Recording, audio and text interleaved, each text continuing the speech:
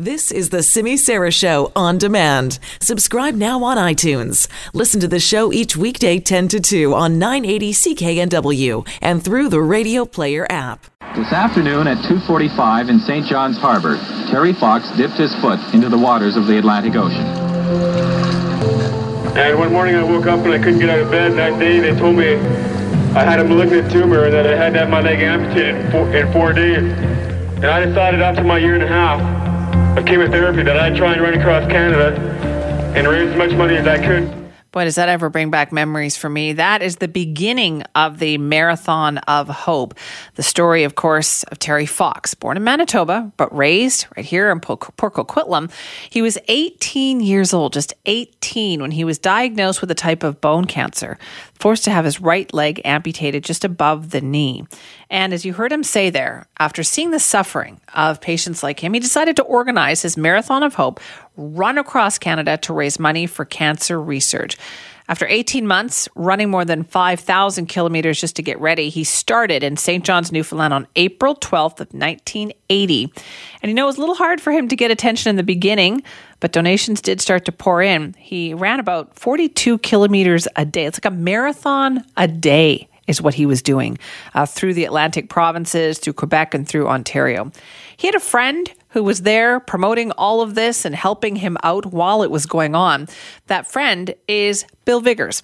He acted as Terry Fox's public relations manager, his confidant, helped him out all along the way.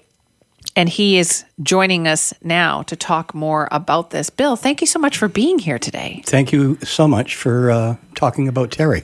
Does that bring back memories for you when you hear that? When I heard that speech, I can stand there and I can actually see him in front of me talking. How did you get to know? How did you meet him?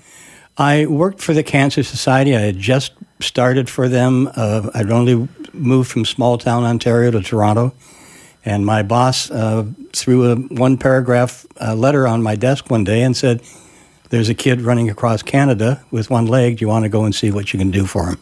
And you said, "Sure, I will." Yeah, and I watched him from afar. He had just started in April, and I followed through reports back from the people who were working with him.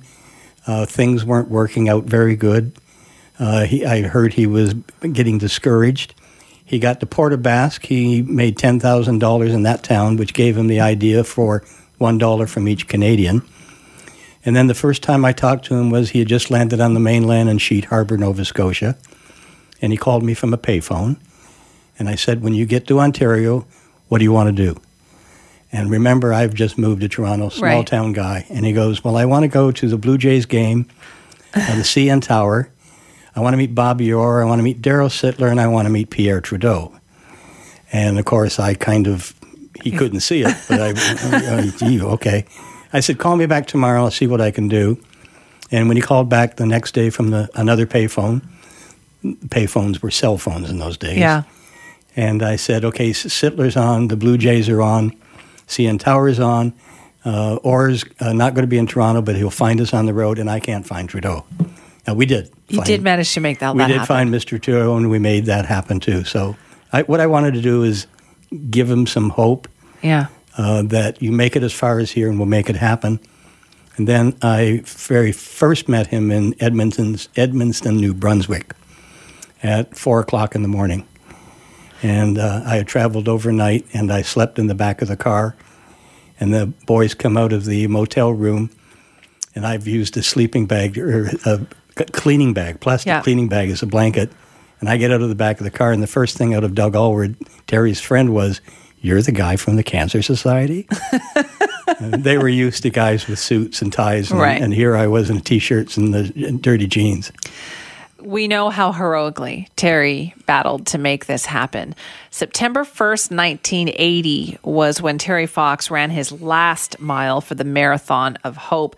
And, throughout the run and the months before, turns out that Terry had been neglecting his medical appointments because he believed that the cancer wasn't going to come back. But then doctors in Thunder Bay had confirmed that it had spread from his legs to his lungs, and he was left so weak that he was unable to continue on. I remember watching this on the news that night. Here's Terry Fox speaking with reporters on the final day of the Marathon of Hope. And I had noticed a little bit of hardness in breathing. And near the end of the day, at 18 miles, I was coughing and choking and had pain in my neck and my chest. And I did 3 more miles, and I decided I had to go see a doctor. And it was discovered then that originally I had primary cancer in my knee 3.5 years ago. And that the cancer had spread. And now I've got cancer in my lungs. And we got to go home and try and do some more treatment. But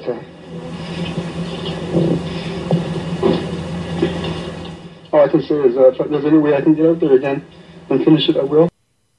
Bill, that must have been such a tough day. A horrible day. But I have to tell you a story to tell you what Terry was like. Mm-hmm. Following that press conference, we loaded into the ambulance to head to the airport. And there was myself and Mom and Dad and a reporter.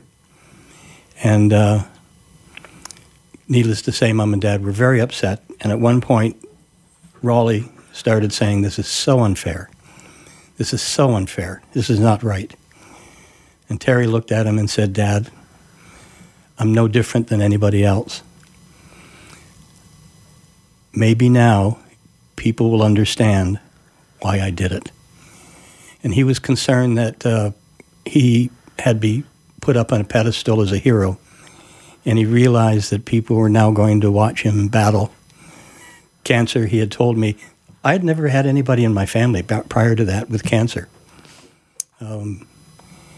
And he knew that people were now going to have to watch him go through chemo and radiation and really find out what cancer was all about. And yet that was something that I don't think we talked about publicly before. Like, people obviously had cancer and they went through these treatments, but they had to almost like suffer quietly and silently because it wasn't talked about. Yes, exactly. Another thing that never happened before, you never saw an amputee in shorts. That was unheard of. And he changed people's attitude on that too. Which brings me to the runs being all around the world. Yeah. In Cuba, about 2.5 million people run in the Terry Fox Run every March. Really?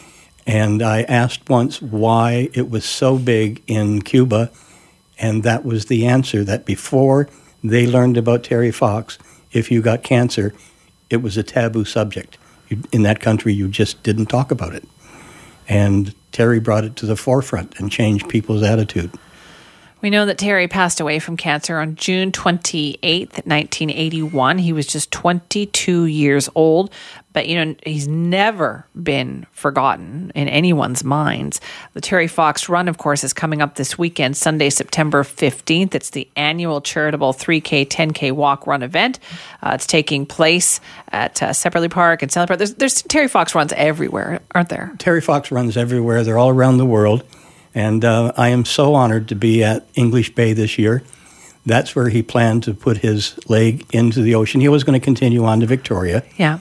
But for me, I've never been there for the run because I'm always at some place at another run.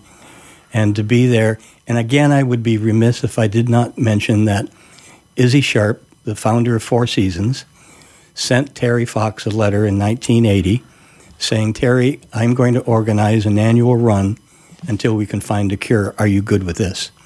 And Terry was still alive. It was actually in November of 1980. Yeah.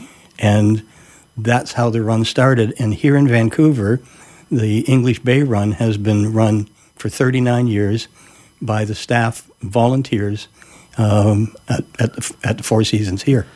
That's amazing. And I have to say thank you.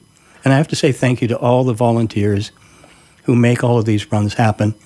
And I also want to say specifically a thank you to teachers, because Terry's legacy is alive today because they've been able to use Terry as a teaching tool, as perseverance, honesty, sincerity, that one person can make a difference. But that's always been the case. I was in grade 3 at Clovedale Elementary when the Marathon of Hope was happening. And we talked about Terry Fox in class every day. Watching it, keeping track of him. Where is he today? And it seems like it's always been that way. There's something, he struck a chord with kids. It's always been very integrated into the schools to talk about Terry Fox. He related to children better than adults, even on the run. Really? On the run, my children at the time, who were 8 and 9 years old, accompanied us from Montreal to Thunder Bay.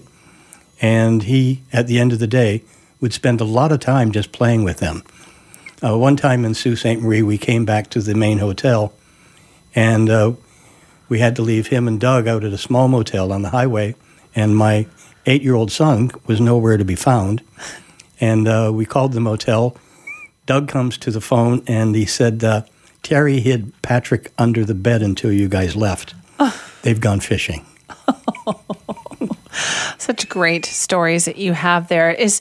Are you you must be happy to know that his memory is still 39 years later, still so vivid for people. It is. It's amazing how his story, his legacy has continued. Again, I go to another run in China. I was there 3 years ago.